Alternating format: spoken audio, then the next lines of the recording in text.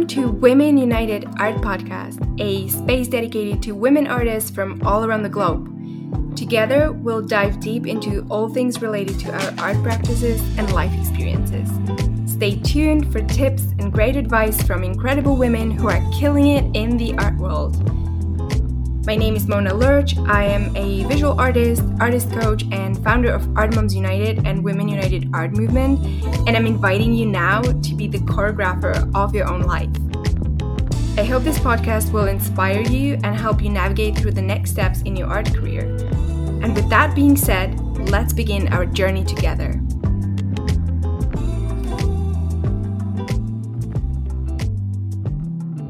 Welcome back, everyone. Today, I want to speak about something we all experience and give you some tools to work through that.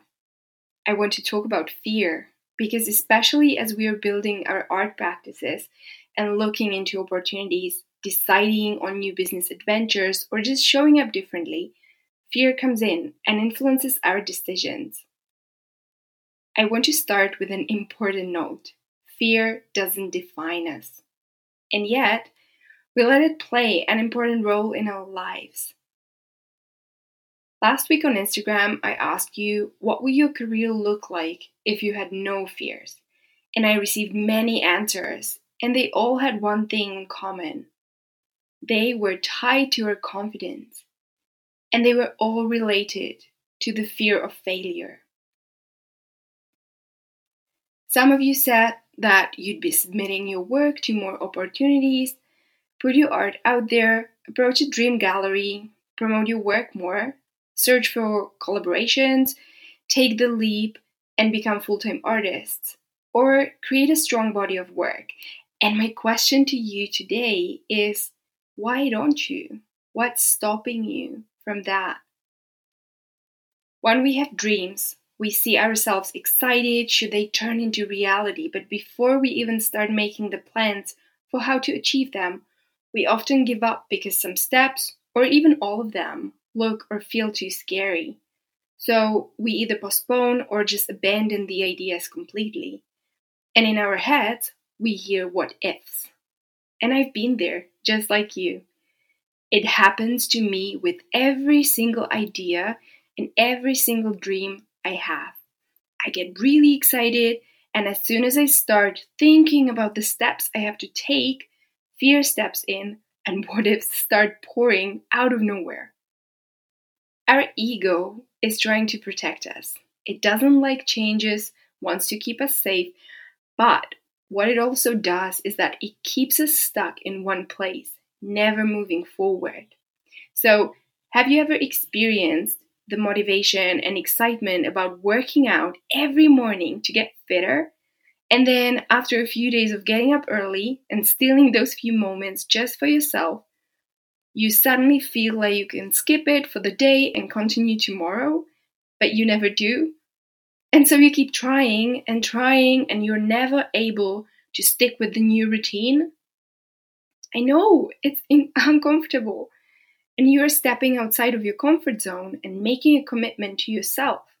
And your ego sees this as a threat, and so it will do anything to stop you from taking action. But when you actually do, when you ignore the excuses that come up, when you still do the work, do the exercises, show up for yourself, what happens next? It becomes natural, right?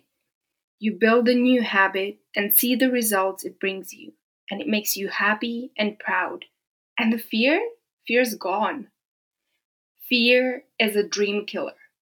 But why does it paralyze someone so much that they stop while others are motivated by it and it drives them forward?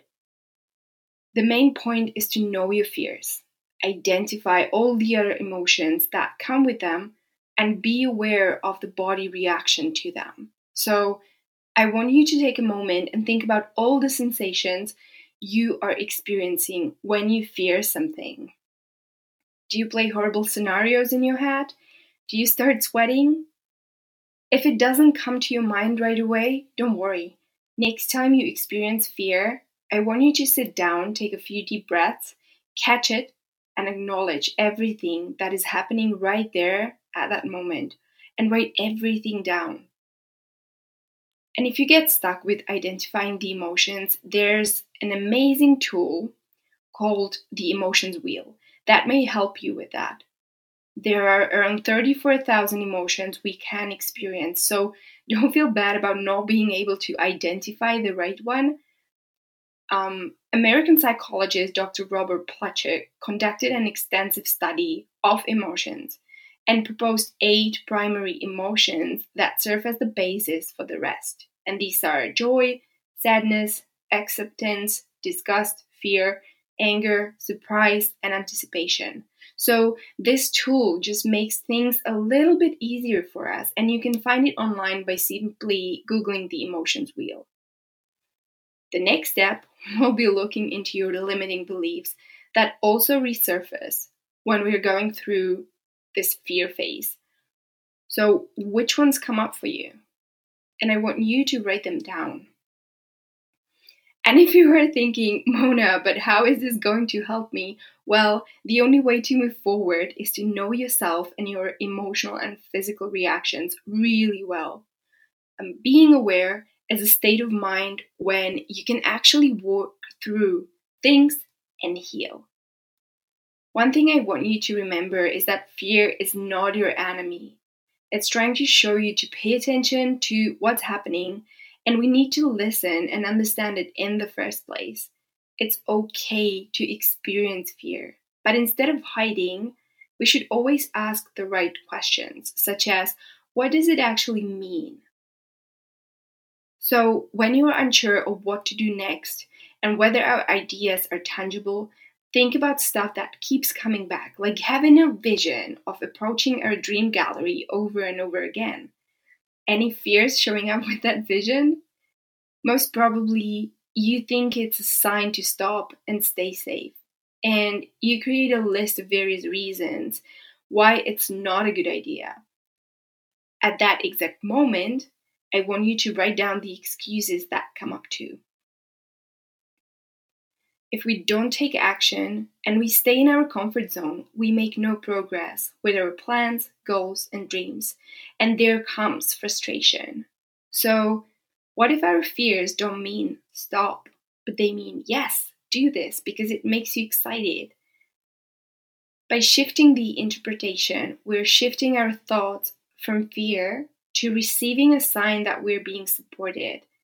And it makes a whole lot of a difference.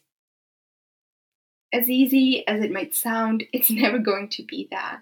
It's a lot of work and there will be bumps on the road, but the most important thing is to get up, learn, and do better next time. Know what troubles you and think about the probability that your fears come true. Ask yourself, what's the worst thing that can happen? And then shift your attention to the best thing that can happen and notice how that makes you feel. Write down all the scenarios. You can also dig a little deeper and write an action plan should the worst case scenario happen. And this will give you an actionable plan, something you can hold on to that will give you tools to pick yourself up again, knowing that things will be okay. I mentioned limiting beliefs earlier. They originate from our childhood and life experiences, and they could cover a whole series of episodes here. I had a wonderful call with my accountability group members for a course that I'm taking recently, and we talked about trauma-informed coaching. And it's so relevant here as well. The effects of trauma in your system will influence how you're able to handle things. Our bodies remember, and sometimes in certain situations, our reactions will be magnified to the extent that we can't even explain, let alone other people who witness us during such moments. One thing I want to stress here is that even if you do the work but feel that you're not getting anywhere, you should not shame yourself for not being able to overcome your fears. Having a compassion for ourselves and understanding the root causes for this is already a great step in the process. Often, I would experience confusion when it comes to fear versus intuition. And I asked myself and Christy, the intuitive soul coach we have in the Art Moms United membership, and I talked to her in episode 3 of this podcast, How do I know if it's my ego trying to keep me safe or my intuition telling me not to do something? I would go with an instant thought, breathing through the idea and identifying if it still makes me excited or joyful or just stressed out. And I would ask myself questions that make it clearer for me and go with the first responses that come up. I like to think that nothing is permanent and we're learning from mistakes and failures. Our past mistakes and failures led us to who we are today. And when I look at some of my fears, let's say from a year ago, when I challenged myself, faced them, and took action, the things don't frighten me any longer. They became quite natural. And there comes a big smile on my face. I did it. And so can you. When you face your fears and embrace them, it doesn't mean that you're ignoring your emotions. You are actually experiencing them fully, but you shift the interpretation as well as the energy behind it, and so the result changes too. So I'm going to end this with a beautiful quote by author Judy Blume. Each of us must confront our own fears, must come face to face with them. How we handle our fears will determine where we go with the rest of our lives. To experience adventure or to be limited by the fear of it. Thank you so much for being here with me today. I'm so grateful for every single one of you, and I hope that this episode will help you face your fears. Stay tuned for more mindset content and uplifting interviews. I'll speak to you again next week.